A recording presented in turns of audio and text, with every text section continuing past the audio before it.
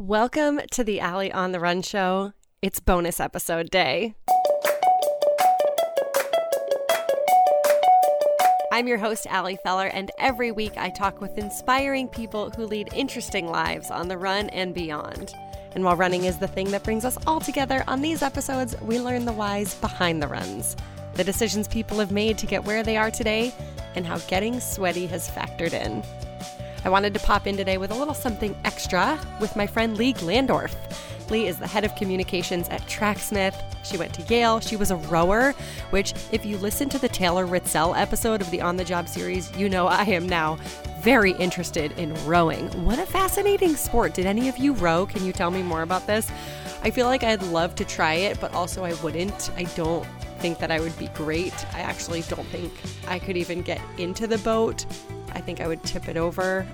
That's what I used to do when we would go canoeing as kids. Okay, Lee Glandorf, why a bonus episode? A few reasons. Let's talk about them. First, if you follow running news, you may have seen that last week Tracksmith announced it was adding 2 pretty cool members to its full-time team. Pro runners Mary Kane and Nick Willis. Not as sponsored athletes, not as influencers, not as ambassadors, but as full-time salaried employees. I, of course, immediately emailed Lee at Tracksmith wanting to know all about this move, about why Tracksmith brought them on full-time, about what this means for athlete sponsorships, and about what Mary specifically will be doing. Her job is rooted in New York City, and she's going to be focused on the community there. Also, I just think Mary's really cool, and I wanted to get some behind-the-scenes scoop about what it took to make this deal happen. So, enter Lee Glandorf.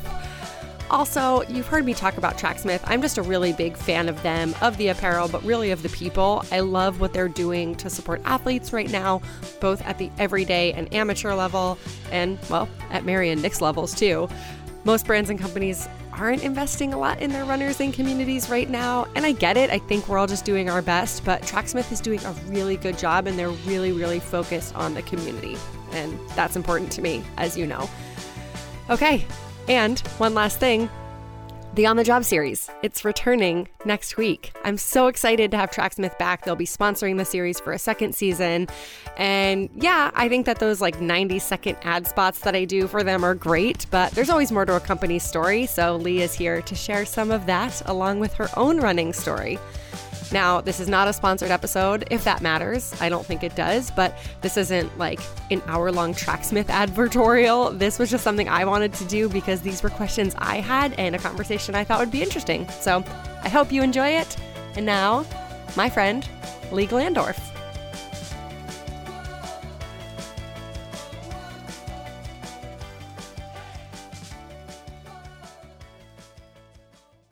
Lee, I am super excited to chat with you. We have been working together for a long time. In February, we became real life friends down in Atlanta, and it's an honor to get to have you. So welcome to the Allie on the Run show. Thank you so much. I'm very, very excited to be here. My first podcast. Wait, really? I've been only behind the scenes scheduling podcasts. Haven't yet made my debut. Oh, wow. Well, this is very exciting. So we'll ease you in. We start with a warm up. All I need is for you to tell everyone who you are, where you're from, and what you do. Sure. My name is Lee Glandorf. I'm from Boston, Massachusetts, born and raised. And I know you're from New England, so I'm just going to be super specific. Born and raised in West Roxbury. Now I live in Jamaica Plain. And I lead communications at Tracksmith, which is a running brand based here in Boston, usually on Newbury Street, but now from various homes around the city. It's so funny. I forget who I was having a conversation with yesterday, but they were like, what has your, sort of strategy been for guests that you're having on the show? Are you planning for a lot of talk about COVID-19 or is it business as usual? And I was like, 8 weeks ago, it was very how has your life changed and what's different and how has this affected your training? And I'm like, and now this is just what we do. We're just working at home. And this is, I don't want to say it's our normal, but yeah. Yeah, no, it's, I have been saying, so I expected the spring to be totally insane. Tracksmith does a lot at especially around the major marathons. So I originally, this was what my spring was supposed to be. I was supposed to go to Tokyo for the Tokyo Marathon. So I wasn't even supposed to be in Atlanta for the marathon trials. I'd come back from that. We were going to do the Speed Project as like a video shoot. So I was supposed to be going to that, to LA, and driving a minivan across a desert. Then we were going to come back and do the Boston Marathon and then the London Marathon, which we were going to do for a month. So I was going to go to London. So it was supposed to be like probably the craziest 3 months of my life. And I like 2020 dawned and I was anxious about it. And then, Tokyo got canceled and I got the chance to go to Atlanta. And then everything started to kind of, unwind from there. And the first 2 weeks, it was just really hard for me, at least, to wrap my head around the fact that I was no longer going to have this insane spring, but I was going to have this kind of different. I don't know how to describe what it has been, but it's been far from what I expected to have my 2020 look like. But we've been lucky, been able to. People are still running, so we've still had work to do. Yeah, exactly. And I'm curious what. When I look at you, I'm like Ivy League educated, like top achiever, amazing woman. And with that, I tend to think that those are people who tend to be, this is a huge generalization, no one DM me saying I'm wrong, but tend to be planners or, people with to-do lists and just our stereotypical type A. What type of person are you? And when plans started shifting, are you like, I can roll with this? Or was this like, how do I'm just curious how you approach all of this personally. So I'm a huge control freak. So whether that is like a type A personality or just like is inherent in me, I just need to control my world around me. And if I can't have that control, there's a lot of uncertainty. I definitely get a little uneasy. I'm 33 now. I think when I was 22, it was really bad. And now I think over the last decade and a half, I've learned to roll with the punches a little bit better. But I don't know. I think we get better and worse. I mean, I definitely am a planner. I'm a disorganized planner. You should see the notebook I have next to me. But for example, I did listen to several episodes this morning of the podcast to make sure I was mentally prepared and planning and preparing. So I won't say that my fast fives have been looked at or discussed regularly with my boyfriend, but I will say that gives you a kind of understanding of my personality. But I don't know. I think, every period in life where you have an experience that kind of forces you to look at your own, like being a control freak is kind of like a privilege, right? It's like you have an opportunity to hold on to things tightly. And when that's taken away from you, it's kind of nice to just take a second and be like, oh, okay, do I need to control this? Like what happens if I kind of just sit on the couch and see what happens, Yeah, and that's not easy.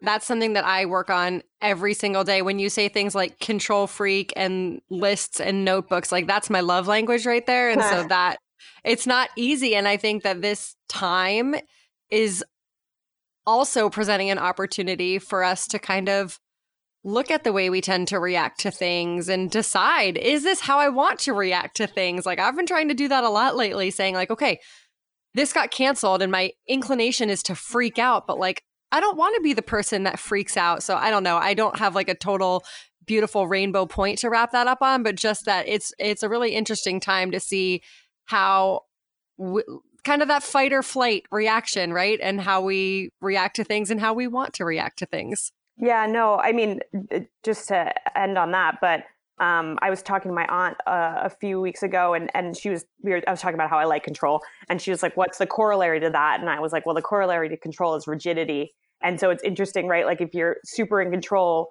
like you're rigid and you can't bend. And I do think that like anytime, like the best thing that can happen to you is to have all your plans get blown up, because then you learn what happens when all your plans get blown up.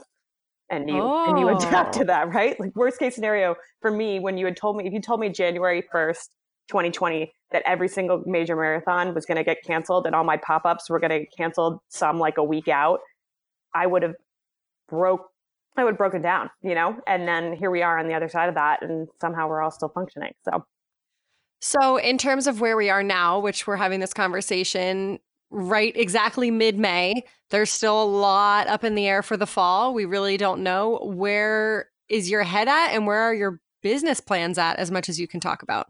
Yeah, I mean, so we're still planning for either activations, because we have our track house on Newbury Street for the Boston Marathon. And then ideally we will be in London for the London Marathon and Chicago and New York Berlin it looks like officially off the table based off of new regulations there. And we planned to be there.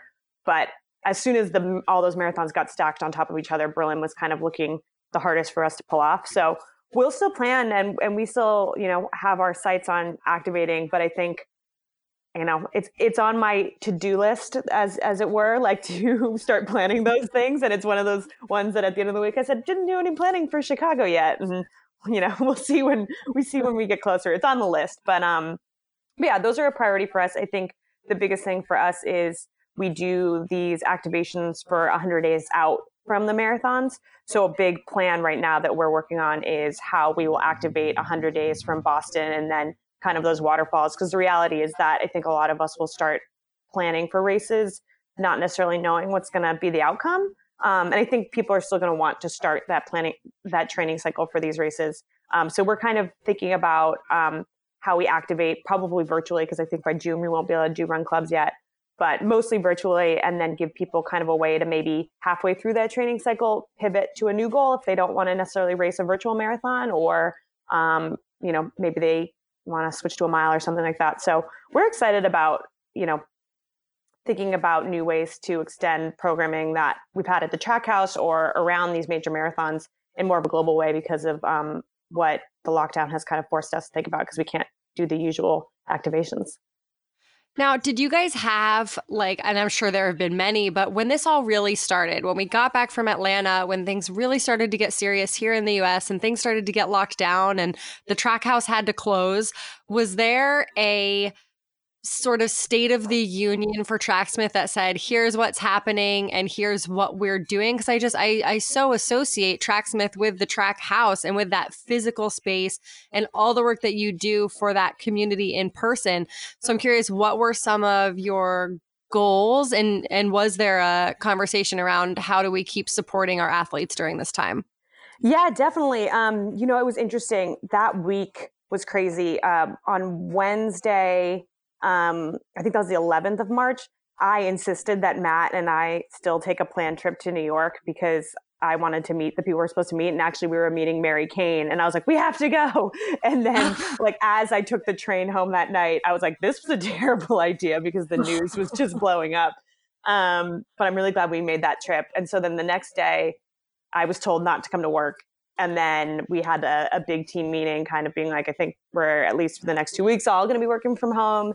And we started to kind of cascade plans. And we have a nice tight team. Lou Serafini, who runs our community, is in charge of both kind of our online activations and then our in-person activations, and kind of quickly was able to pivot to, assigning workouts that people could do on their own. And he immediately launched a Slack group for our Boston community members. And originally that was just kind of, exchanging information like, is this race going to go on?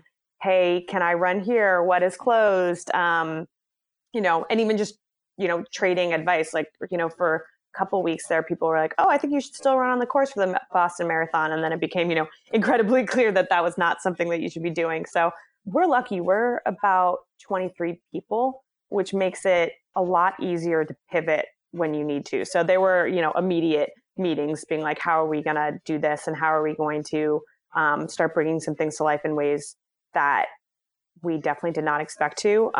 I'm really excited. I think we're going to come out of this, at least from a community standpoint, stronger than ever, just because I think this is true for a lot of brands, kind of assessing things that were maybe back burner priorities in terms of how to activate through a Zoom meeting with people, have now really come to the front of people's to-do lists. Yeah. And I love that. And I know so many people appreciate that so much, especially people who might live alone and don't have their running buddies that they get to meet up with. We're finding so much value in our internet friends and our online communities now more than ever. No, I know. I've been so impressed. Some of my coworkers started the Run Free Grand Prix, and that was a virtual racing series where you made a team and then they ran a mile of 5K, a half marathon, and I think a 10K.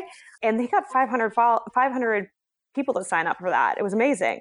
So I think that the community is wild, and the appetite to keep connecting in different ways is really there. So, I think, in 2021, we'll look back and be like, wow, that was really a turning point for how we all thought about each other and maybe brought down some of those silos.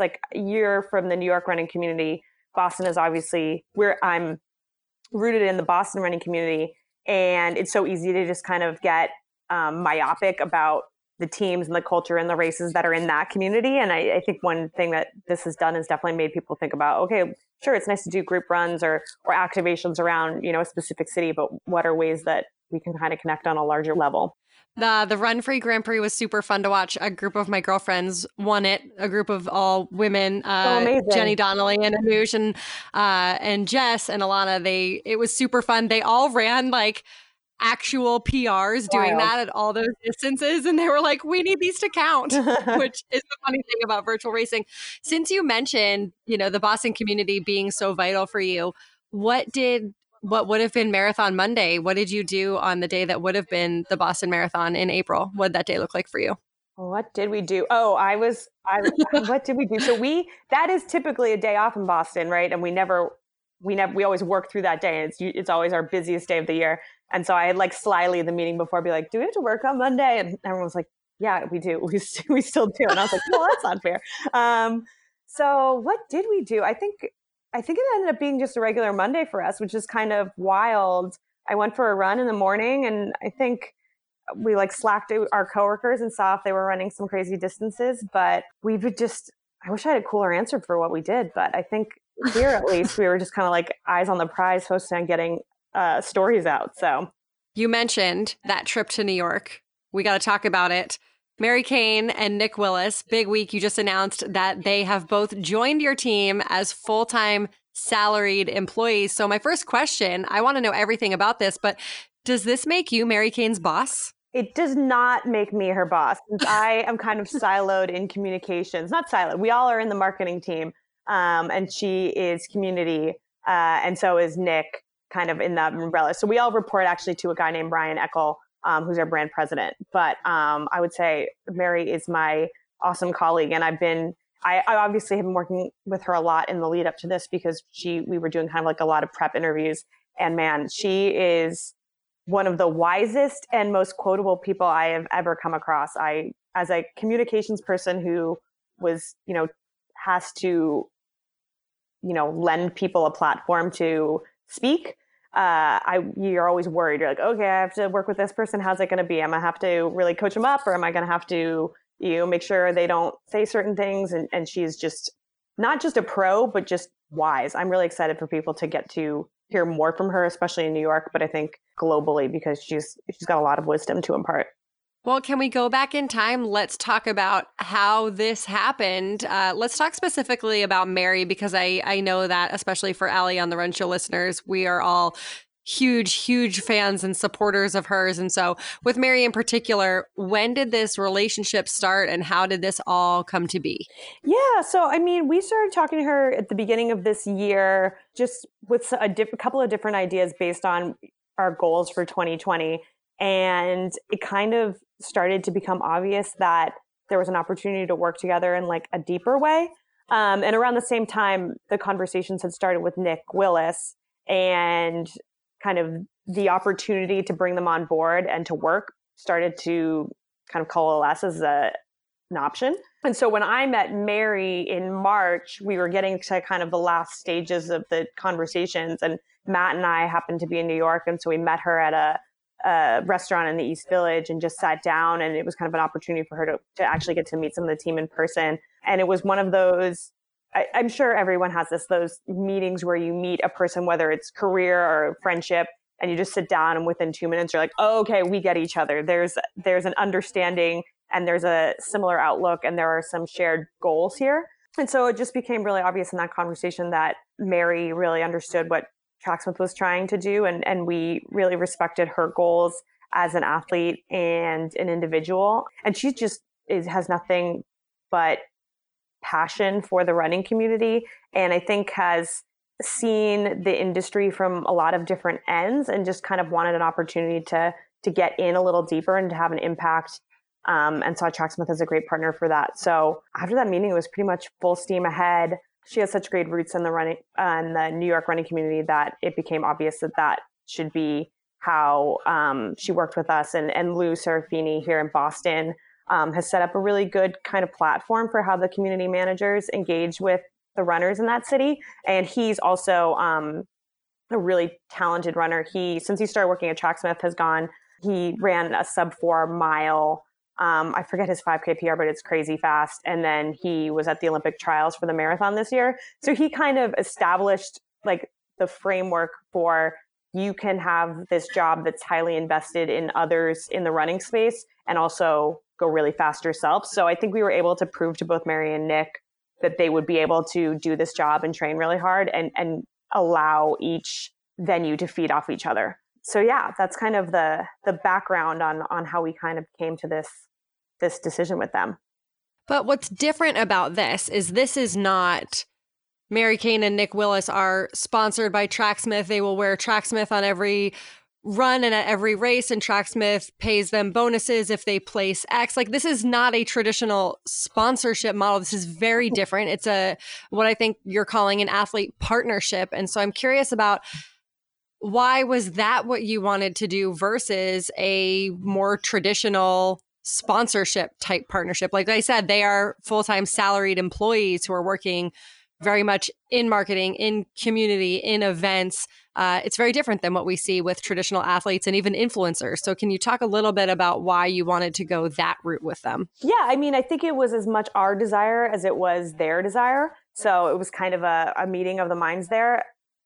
Tracksmith is inspired by and kind of built on this love for what we call the amateur spirit. And it's essentially, the classical roots of the word amateur, which is essentially amo in Latin is I love. And then in French, it's amateur. I can't say that right. I'll have to edit that. But anyway, and so it's this idea of, running for the love of it and allowing running to kind of be that passion within your life, but maybe not relying on it to be everything to you. So giving Mary and Nick, but inviting Mary and Nick to be employees of the brand kind of gives them the freedom to make running that cherished part of their life versus a typical athlete arrangement, which works really well for some pros, where your training is the 100% focus of your day and your compensation comes based off of results and,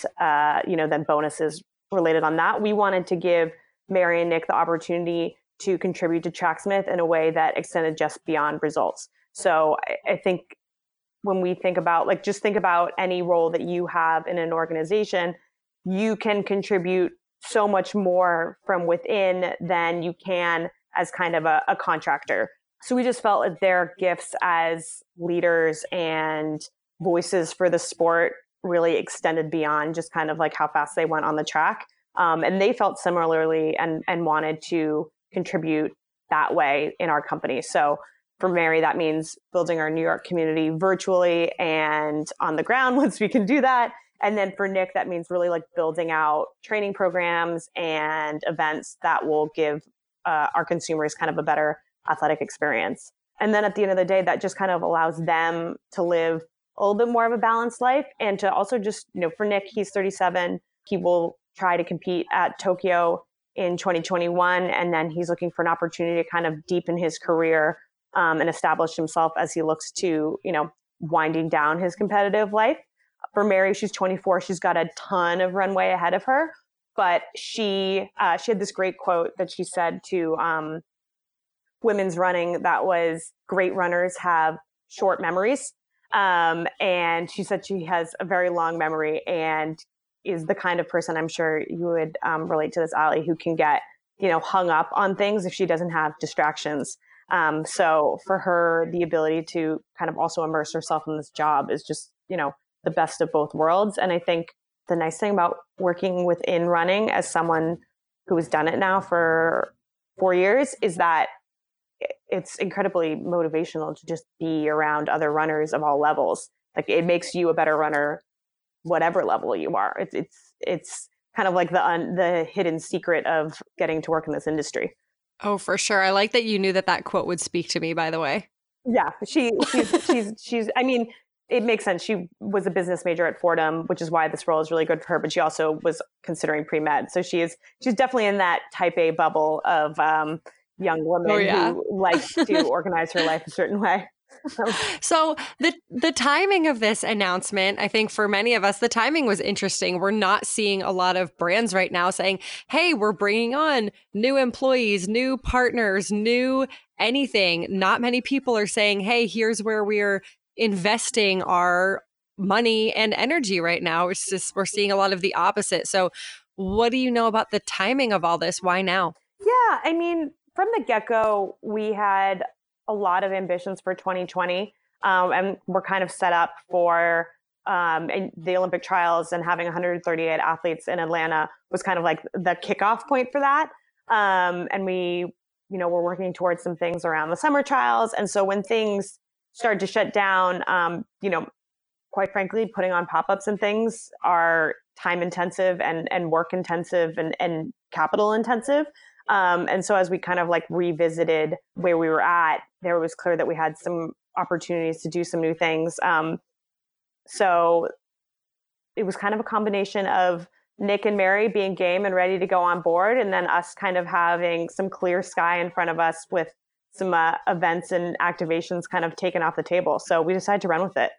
What types of, beyond Mary and Nick in general, because I know people listening are wondering this, like, wait, I love Tracksmith. I wish Tracksmith would sponsor me. I'm an amateur runner, or I have a certain number of followers on Instagram.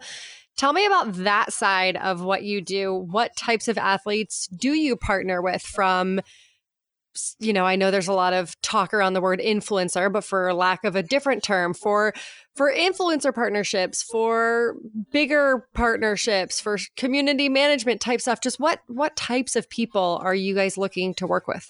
Yeah, so we have been fortunate in that we've kind of been pretty clear-eyed about how we want to go about this. I think in the world that I work in, which is influencers, and mine's kind of like more influencer and celebrity relations. And then there's the community side of it. So there's like two sides of that opportunity.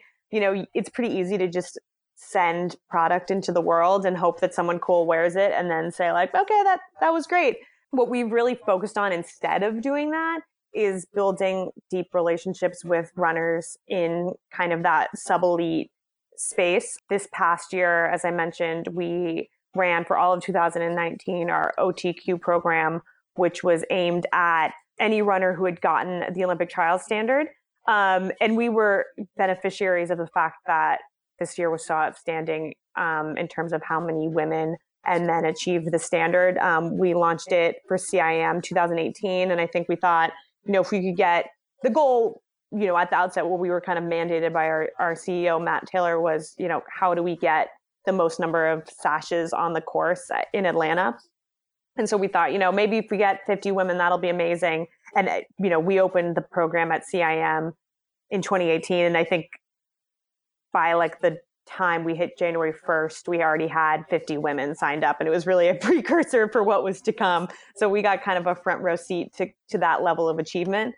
So that was our main focus for 2019, was just recruiting amateur runners who want to be a part of that program. And they received a quarterly stipend of gear and membership to Hair IC, which is our global running community, and then coffee from Linden and True. And the mindset behind that was just, if you are an amateur runner, you're someone who is probably working full time. We had women in the program, and I'm sure you've talked to a lot of them, who were nurses, PhD doctorates. They were moms and doctors. They were journalists.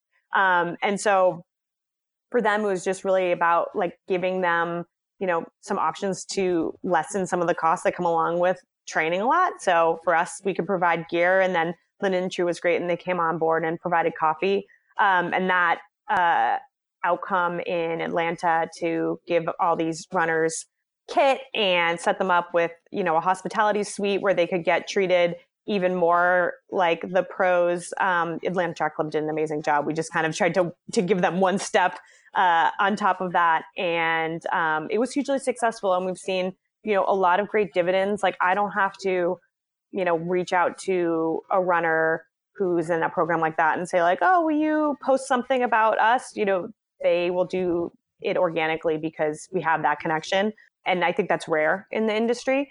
And so we're really excited for this next year, kind of extending that program to cover more of like the track and field trials, and then maybe some levels below just like immediately eye of the standard, but people who are maybe chasing some of those standards. So I think for us, since we're small and you know, our marketing team, Mary and Nick definitely added a big chunk to it. But other than that, it's myself and Lou Serafini, who is in charge, has been in charge of community, and then Andy, who does meter, and then Izzy, who you spoke to, and our brand president. That's it. So we have to stay really focused. So for us, it's kind of like, how do we continue to extend that, you know, support and relationships within that kind of sub-elite tier of runners? Because I think those are the people, you've talked about it, but I think those are the people who a lot of us admire, because they're the people we see. I saw one guy who was in our program when I was biking home the other day, and I saw him on a long run. And, you know, that's inspiring to me to see those runners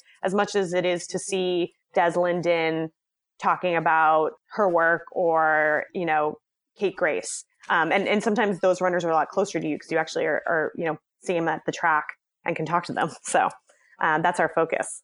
Yeah, I mean, if there's one thing that I hear from this community directly, it's that, look, we love the pros, we admire them, we are in awe of them, we bow down to them.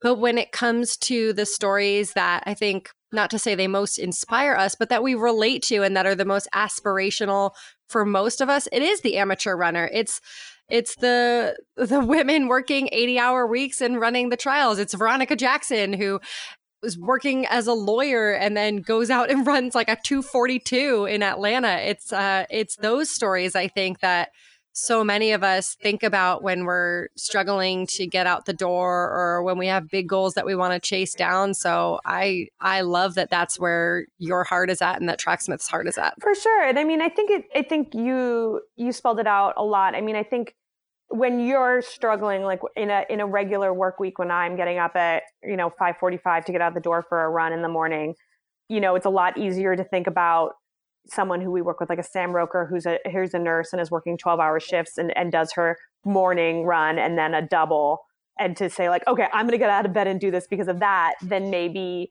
relating to a pro who gets to sleep in a little later and do their run. The training is still super hard and what they accomplish is incredible, but sometimes in order to get like your own personal fire going, it's that kind of tangible, like, I understand that some people, like Nicholas Thompson at Wired, who, you know, he wrote this incredible essay on how he was starting to go faster in his 40s, and just kind of like how he found time in his day to eke out a, you know, 10 more minutes of speed is pretty incredible, and makes you say when you're 33, like, holy crap, I'm doing nothing, you know? Well, you're not doing nothing, but I do want to talk about your running story. Let's talk about Lee the runner. When did you find running, and when did you fall in love with running? Yeah, I started running probably pretty young. I remember like doing some Boston Globe road races around here. And I think my sister reminded me a while ago, I went to a Catholic school and we had a field day. And I think I won every like field day event. Like it was like a 50-yard dash and a long jump. And like I won everyone. It was one of those things where it was actually kind of embarrassing. And so I went to Boston Latin, which is a high school here in Boston that you have to take a test to get in, and then you start in 7th grade. And you could join any of the high school teams as a 7th grader. So I joined the track team, indoor track. I started with that in 7th grade. And it was actually really scary. I'll never forget, we were doing like drills, like A-skips and stuff, and at the track, and I messed it up and like fell into a senior, and they were laughing at me. And I was like, holy God, I don't know if I can ever come back to this. But I fought through it, and I just liked, it was a sport that I'm good at sports where the amount of effort that you put in generally results in, you know, a better outcome. So if I can outwork you, like that's probably a good sport for me. I did that for a while until about my sophomore year of high school, when I was introduced to the sport of rowing. Cousins of mine had been rowers for a while, and I loved seeing the head of the Charles here in Boston, and started rowing and just fell super in love with that. And actually, you know, you do a lot of cross training and rowing. And so we ran a lot more, and I improved a ton just as a runner through rowing just because of the aerobic fitness that you get. Rowing is incredibly hard aerobically. And I started rowing and I was like, I think I'm in good shape. And I immediately was like, oh crap, track and field did nothing for me. I was a high jumper and like a hurdler. So it hadn't really been like the level it needed to be good enough for rowing. And so I stopped running my junior year of high school and just rowed 100% from then on, and was fortunate enough to be able to row in college at Yale. And again, lots of running throughout that experience. We did like timed 3-mile runs. And I'll never forget. I prided myself on being a good runner. In rowing, I'm actually fairly small for a rower. Most rowers are like 6 feet tall. I'm 5'9". And so running was one place where I could be like in the top 3 on the team. And I'll never forget, we were doing our timed 3-mile run on the track, and the track team happened to be at the track. And I had a crush on one of the guys who was on the track team, and we were running, and I was trying so hard, but at the same time being like, I'm kind of embarrassed that they're watching us like kill ourselves and we're so slow compared to the track team. But I was like still proud of myself that I was like at least top 2. I was like, okay, I know they don't think I'm fast, but at least I'm the fastest of these slow girls. So, and then I graduated from college, and I don't know if you've talked to a lot of people about like that transition from being an athlete to kind of like losing that identity, but it hit me hard. I was living in New York and I was working in fashion at the time, and just like the loss of my teammates and just kind of, I realized how much my sense of like self-worth was tied into like doing a really hard workout and like leaving at the end of the day and being like, I'm a good person because I did really good job on 6x1K. And so I like struggled for a while with like, how do I identify without this kind of like pillar of my personality? And so running kind of provided that to me, and especially just like picking a goal of running a marathon. And so I ended up running the Richmond Marathon in 2010. And that was my first marathon. I ran it.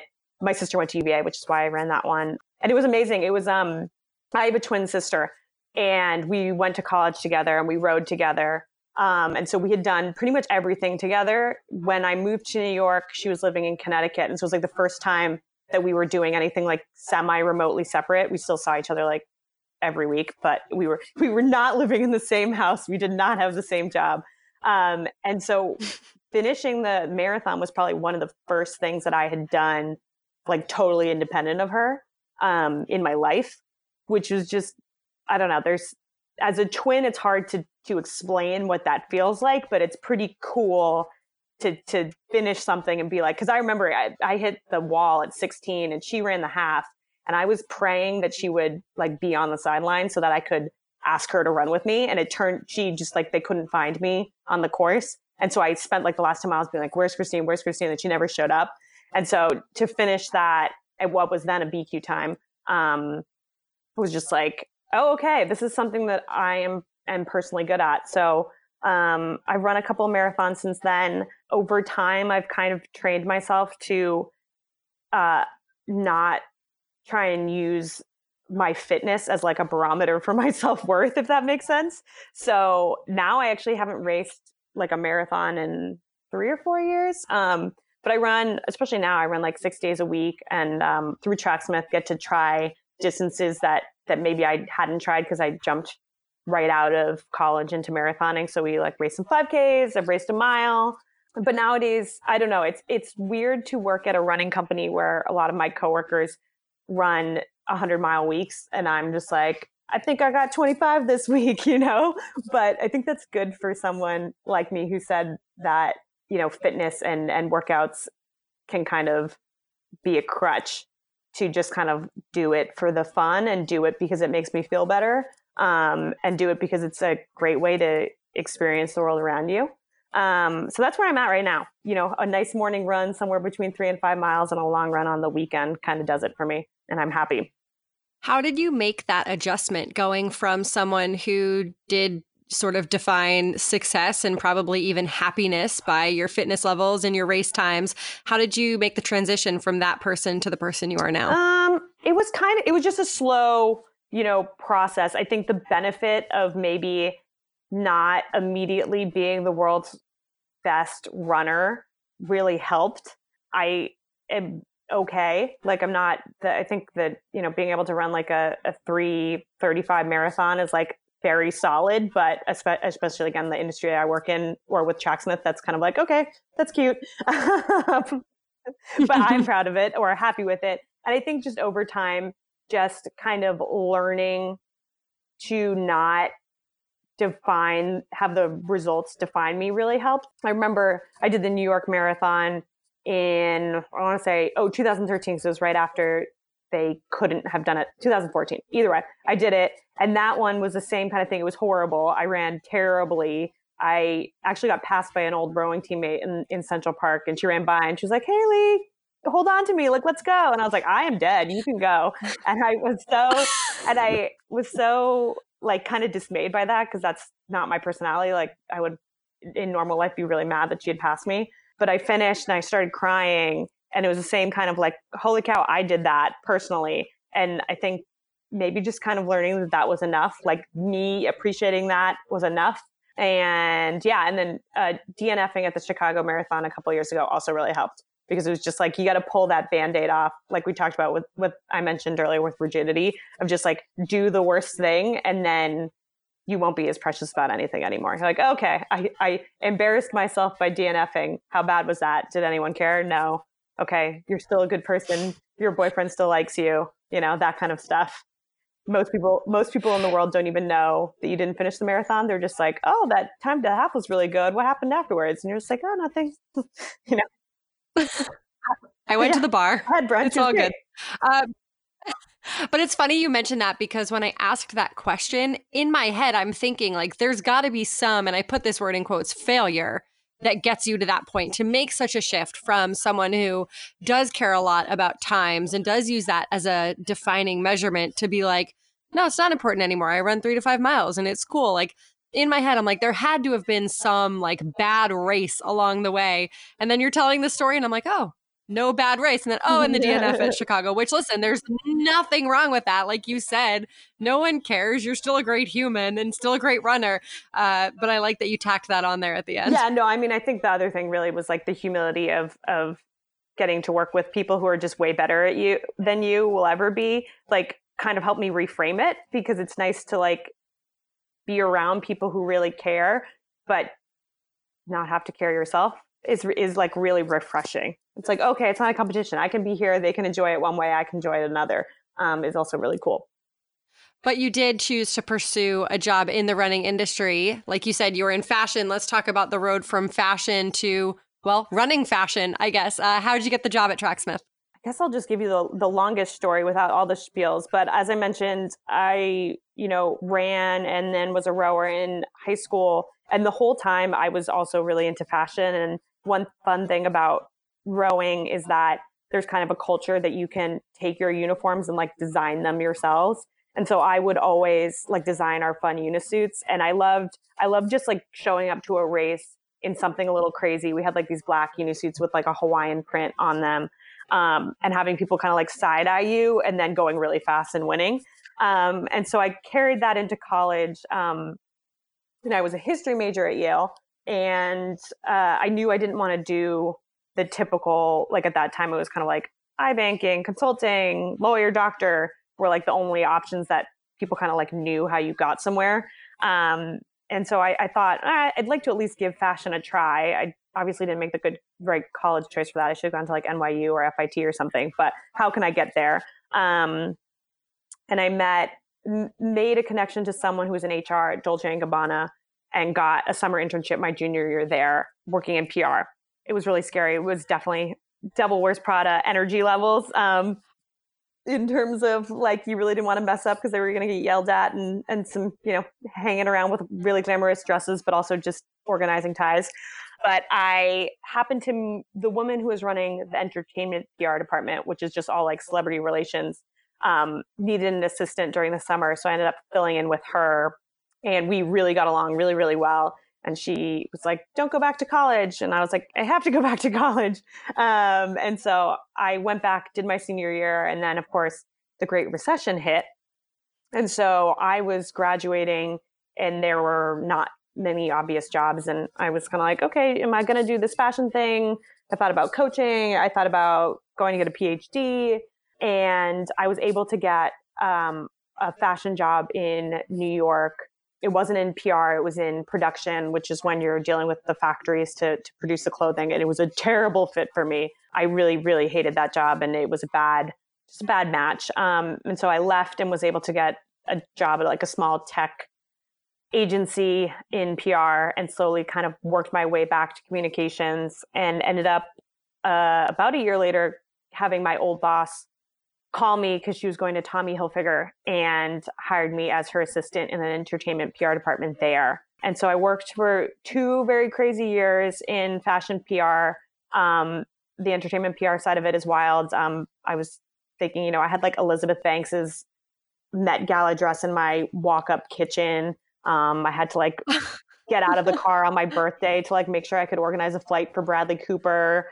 Just like things like that are kind of crazy for a 24-year-old to be interacting with. And at this time, I was still trying to run. Like I ran the Richmond Marathon right before I got that job.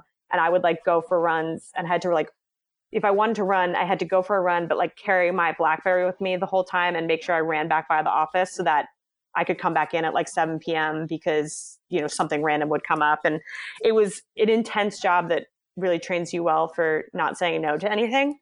And I realized after 2 years that it just wasn't how I wanted to live my life. So I moved back to Boston, where I'm from, and ended up working at a PR agency, working with like a bunch of different clients. That's all just media relations, influencers, all this stuff that kind of encompasses like modern day PR.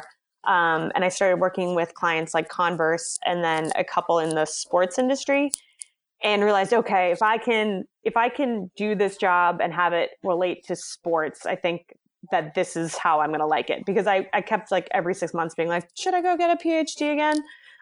Or should just straight out. And around that time, Tracksmith launched, and like every single person I knew texted me and was like, this brand is so you.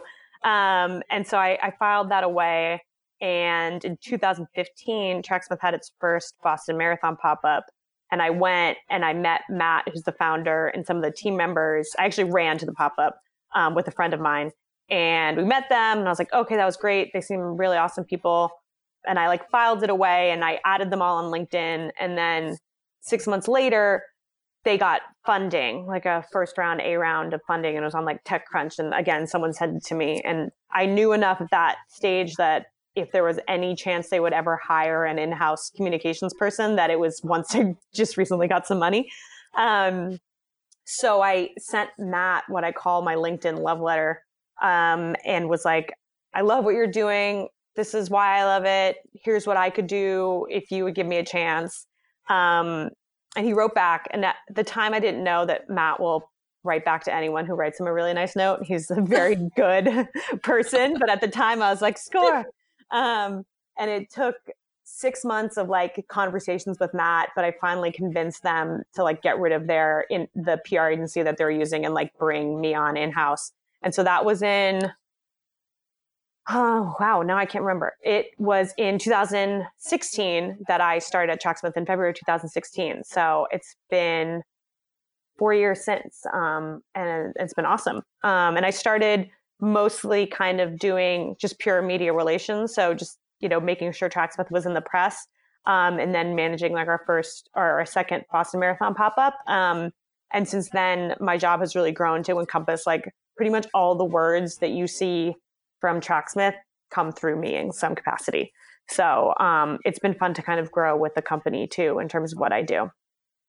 All right. So since we are working together on this On the Job series, which season 2 is coming, which is so fun, I ask this to everyone who's on that series, which is, what advice do you have for people listening thinking, ooh, that job sounds cool, or working in the running industry sounds cool, and they're feeling a little bit inspired? What advice do you have for them? I mean, I think the advice that I would have is like, how can you consume as much information about that industry and the people working with it as possible? I was essentially stalking Tracksmith for probably a year and a half before I, made my initial overture. But then when I was able to do that, I came prepared, right? I was here with like, this is what you do great. This is what I think I could bring to the table. This is why you should hire me. So, I just think, if you can kind of like really indulge in the running industry and then, figure out ways to connect with those people. I feel like the industry itself is small enough that a lot of people are willing to, answer a DM or, respond to that email and make connections if you're willing to show that like you really have this passion and can bring something unique to the table. All right. And before we do our sprint to the finish round, the other question that I really like asking is, how do you measure success, both personally and professionally? What does a good day look like for you? Ooh, that's a tough one. I think for me, a good day definitely involves a run. And so I feel more successful if I have run. Just kind of like, I don't know about you, but I get like addicted to running. And so sometimes that kind of makes me feel just more at peace. In terms of success in my job, I think if I have helped us put something out into the world that makes people, we talk about making people fall deeper in love with running, but like, I think if I can help put something out that maybe sparks some inspiration or made people think about the sport a little differently, that's successful to me. So whether that's, a piece of content or the email that we write or whatever we reached out to our community with, or even just our Instagram, like if that is good and thought-provoking, it's a good day for me. I love that. All right. Should we do our sprint to the finish? Okay. Yeah, I'm nervous. Oh my gosh. No, you're a pro. What would your last meal on earth be? Shoot, I'm going to just say peanut butter and jelly because I love it so much. I just can't imagine. I think, and I would also be, if I knew it was my last meal on earth, I'd be really anxious. So I would want something comforting. Favorite movie? I'm torn between Bend It Like Beckham and the most recent Little Women. Really good answers. The most recent Little Women, I just sobbed the whole time. It brought my sister's relationship with the fore. And Bend It Like Beckham, I'm just like, if you like sports, like that's a movie that as a female you really connected with. So I like both of those. Favorite TV show?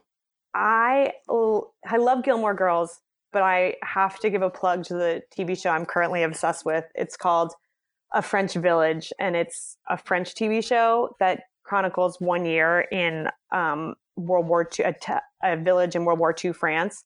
And I'm obsessed with everything World War II related, and it's so good. We watched an episode every night for most of quarantine because I'm so obsessed with it. All right. Well, I've never heard of that, but I have to laugh that you are the second person on the Allie on the Run show this week who went to Yale and who says Gilmore Girls is their favorite TV show. Same. So I love that. Very fitting, very on brand. I liked it before. She went to Yale before I did. So it was kind of like, I liked her. I loved the show before I even knew that was going to be our connective point. Who was your childhood celebrity crush? I feel like it would be exciting to say someone other than Jonathan Taylor Thomas, but like when That's I think mine, about like Home Improvement, like just to me that like is like teeny bop, like who you were in love with.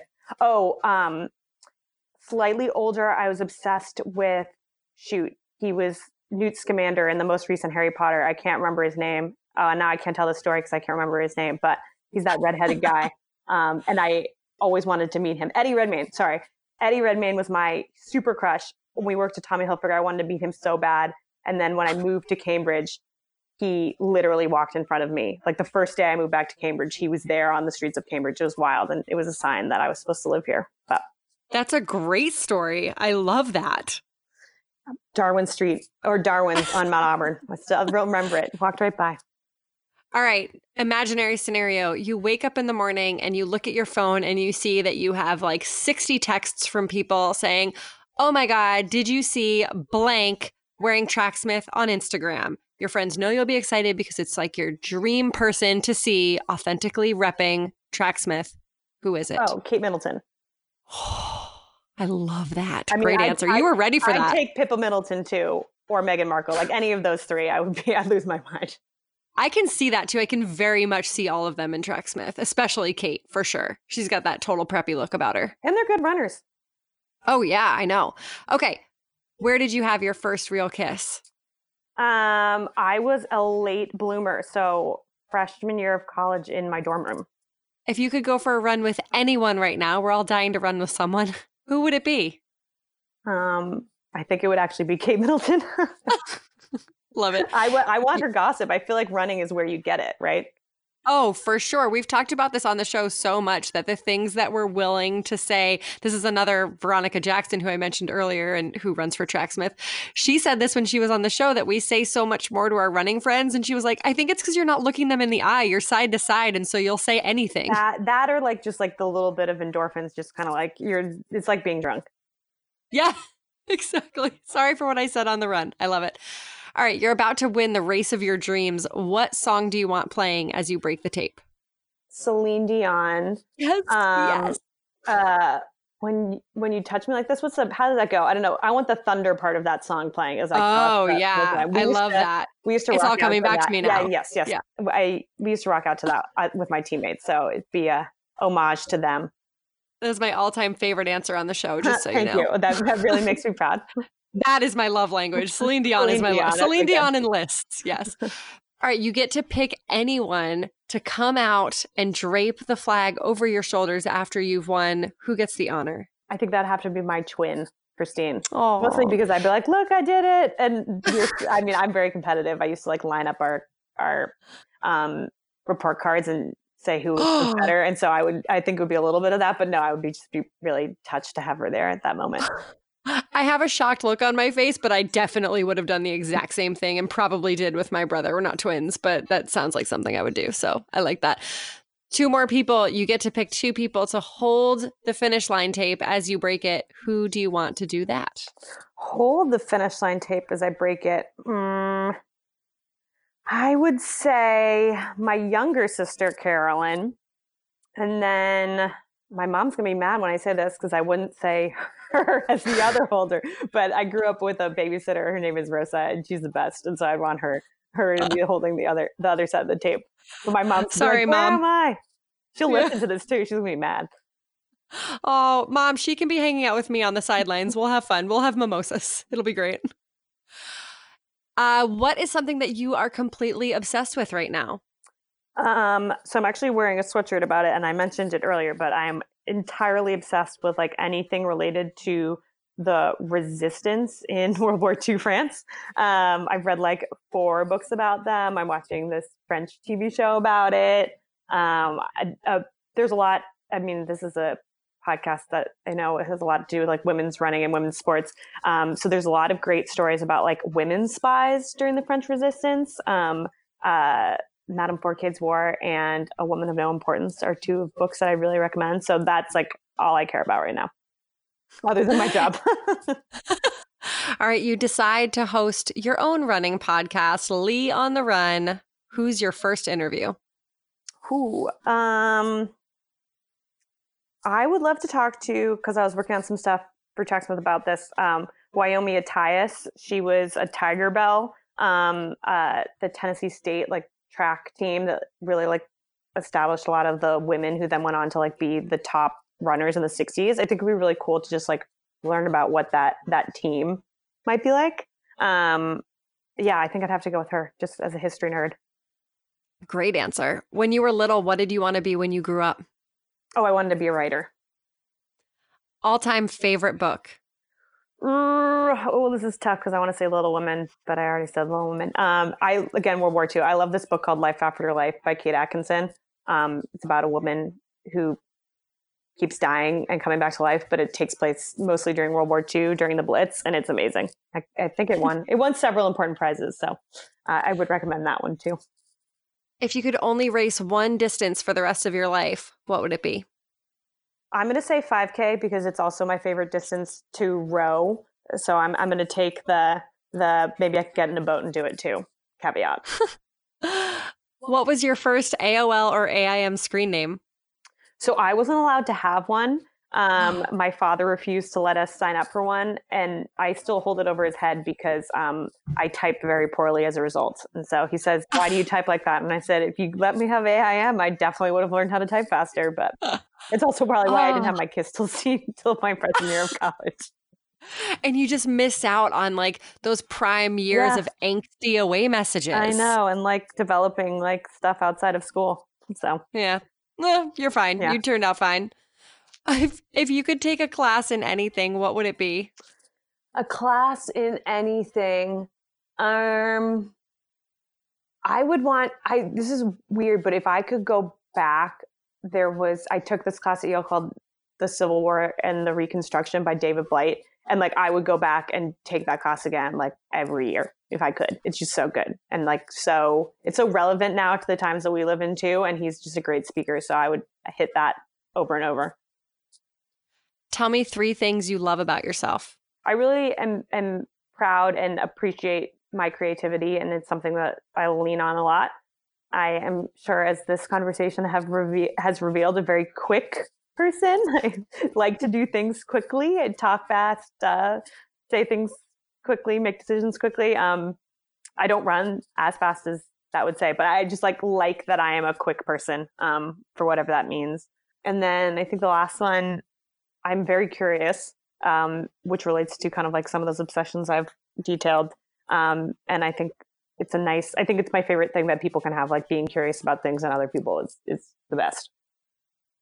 Last thing I need from you, give everyone listening a reason to run today.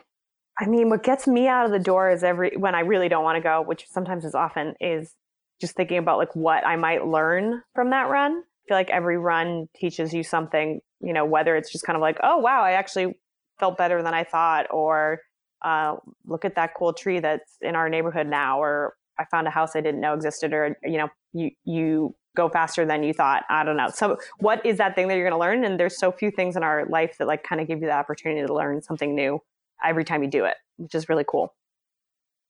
It's a wonderful answer. I have loved getting to know you better today. And I hope you know how grateful I am for you, for Tracksmith, and for all of the amazing support this year. I love working with you guys. I love our partnership. And I know we talked about it offline, but I hope that whether people are doing a lot of shopping right now, or, you know, online shopping, retail therapy, or they're holding off, I hope that when the time does come that people want to invest their money and treat themselves or a loved one to something nice, they remember the brands that have really stepped up to support the running community. And man, you guys you're absolutely leading the charge on that one. So keep up the great work, and thank you for all that you do for runners. Thank you so much. No, it's really fun. And I guess to all your listeners, if you DM Tracksmith, I'm probably going to be the one who's going to answer it. So feel free to send your questions my way. I love it.